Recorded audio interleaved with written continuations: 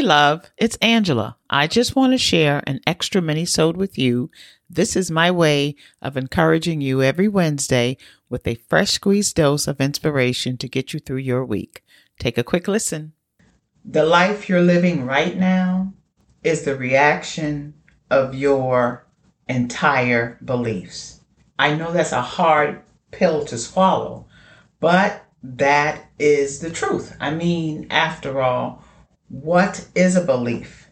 It is a thought that has been thought over and over and over again until it became a rock solid way of going through life.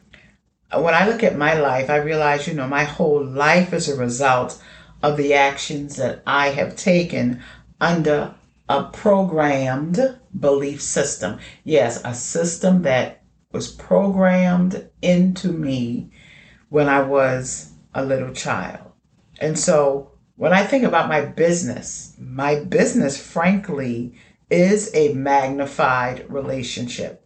Because what is a business? A business is multiple people who see your message, who hear your message, who experience your service, and they decide that they want to fully buy into that. And we are most affected by our first relationships. So whatever it was we encountered as children, we bring that program into adulthood. And trust and believe me, that child still exists within all of us. We just don't get to escape it like that, because you and I both, all of us, I believe that we are the sum of everything that has come before us. And we have become the woman we are today for a time such as now. So nothing that we went through as children is lost. I think that everything that we have gone through as children prepares us to do life, prepares us to do business. But I think sometimes we are so gung-ho into creating and thriving in our business that we fail to revive that child that exists within all of us. We fail to honor that child that exists within all of us. And so what we end up doing with our businesses, whether it's dealing with a client, whether it's making a business decision, we end up making decisions based upon our past experiences. But if we take the time to heal from our childhood trauma, if we take the time to kind of reevaluate, is this my belief, or is this a belief that was instilled in me when I was a child? We will find that we make different and better decisions.